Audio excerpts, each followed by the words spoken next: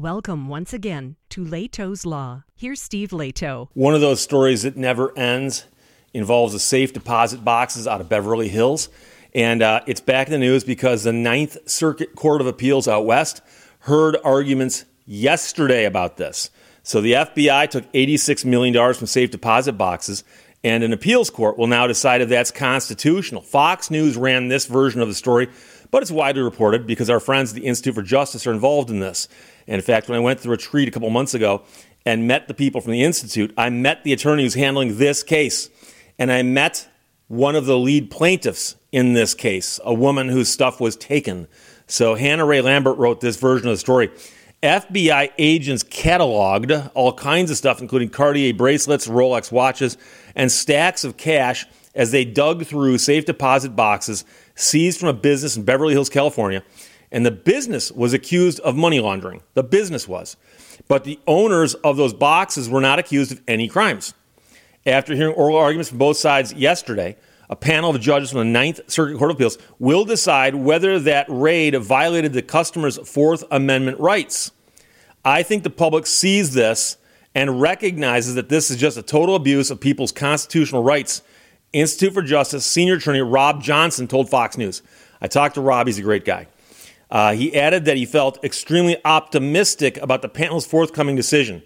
Now, of course, you can never predict what a panel of judges is going to do, but you can get some feedback as to how they're responding to your position. Back in March of 2021, the FBI seized around 1,400 safe deposit boxes from U.S. Private Vaults, a company in Beverly Hills that, according to court documents, was regularly used by unsavory characters to store criminal proceeds. So the allegation was that the business was used by unsavory characters.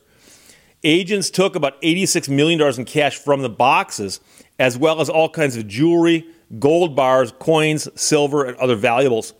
In May of that year, the FBI commenced administrative forfeiture proceedings against an unspecified number of the boxes. And again, remember that civil asset forfeiture is an action against the thing seized, not against the person who owns it.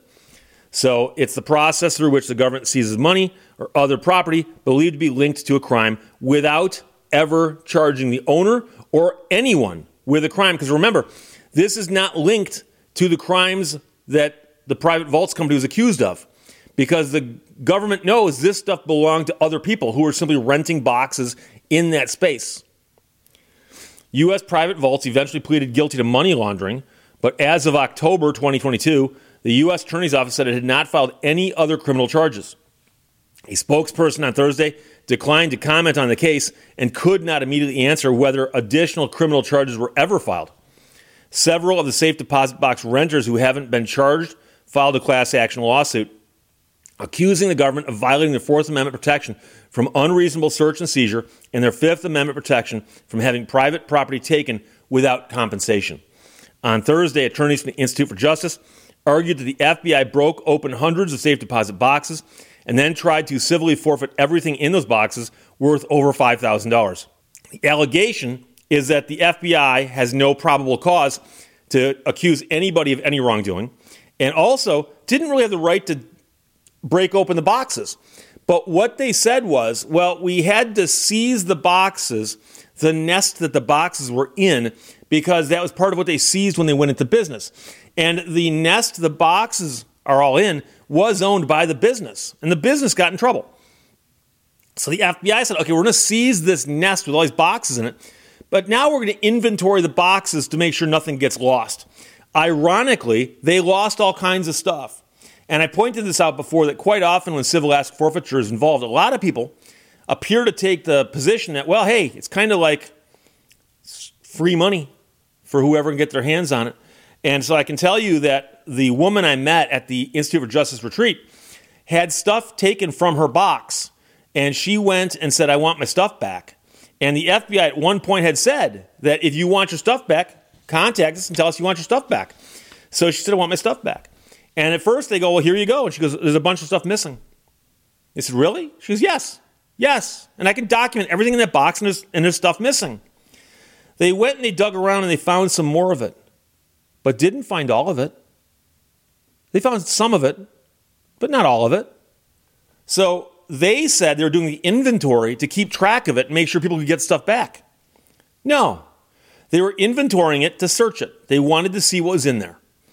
IJ wants the appeals court to definitively state that the FBI violated individuals' rights and to force the federal government to destroy copies it made of customers' private documents, including medical records, wills and trusts, and other things. So let's suppose you put some very, very vital documents in that box to keep it safe.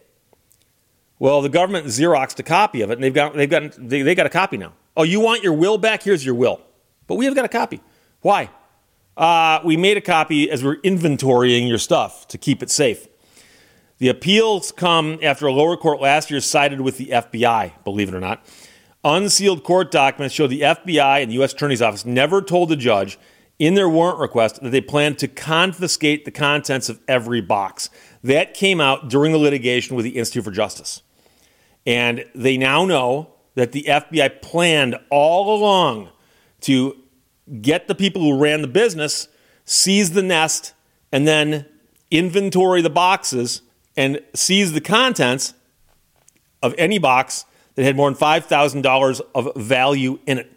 The warrant only authorized agents to seize the business computers, money counters, and surveillance equipment. The judge allowed them, however, to seize safety deposit boxes and keys, but specifically wrote that agents can only inspect the contents of the boxes in an effort to identify the owners so they can claim their property. So if you walked into the FBI and said, I had stuff in a box, they go, okay, what's your box number? 5. Okay, here you go. No, you got to be able to tell us what's in the box. And you say, oh, here's what's in the box. And you tell them. So they would need to know what's in the box. But do they need to keep what's in the box? It's worth more than $5,000? So the warrant does not authorize a criminal search or seizure of the contents of the boxes. Now, while the attorneys of the plaintiffs showed the government had a dual motive in inventorying the contents, agents did not exceed the bounds of the warrant, according to the federal judge who ruled in favor of the FBI. Any reasonable judge would have inferred that the inventory could lead to the potential discovery of criminal proceeds in certain boxes, which would then lead to forfeiture, the judge wrote. However, if I'm going to look at something of value, here, let's pretend that my box is filled with a whole bunch of these. It's a coin. It's an American coin. It's a walking Liberty half dollar. In my opinion, the most beautiful U.S. coin ever made for common circulation. $20 gold piece is nice too, but those didn't circulate a whole lot. So this is a 1941 walking Liberty half dollar. This right here is worth a couple bucks. It's not terribly, terribly expensive, but if I had a whole ton of these, that'd be worth some money. Can you tell by looking at that how I got it? Can you tell by looking at it what I'm going to do with it? Is this the fruit of a crime? I mean, I could let you look at this all day long. You can't tell. And yet the FBI claims that by busting open a box and seeing a whole bunch of these, like fortune tellers, they can tell you where it came from. So any reasonable judge would have inferred that that could lead to discovery of criminal proceeds. So meanwhile, they said all they had to do was contact the FBI if you want your stuff back. All they had to do was contact the FBI. Now, judges grilled the government's attorney on whether the FBI ignored the warrant's limitations, why agents even needed to open the boxes, and why drug-sniffing dogs, for instance, were present during the seizure. That's a move that IJ alleged was taken solely for the purpose of uncovering evidence of crimes. So, Jenny Pearsons, who is a nonprofit director who rented a box that was seized, said it was really nice to hear the judges ask questions that seemed to put the counsel for the FBI on the back foot, that they were being truly questioned about the morality of what happened. It was a good feeling to be there in court today, and the panel is expected to issue a decision in a few months. So the fact that the first judge who saw this case ruled against the people whose stuff was seized was, to me, mind-blowing.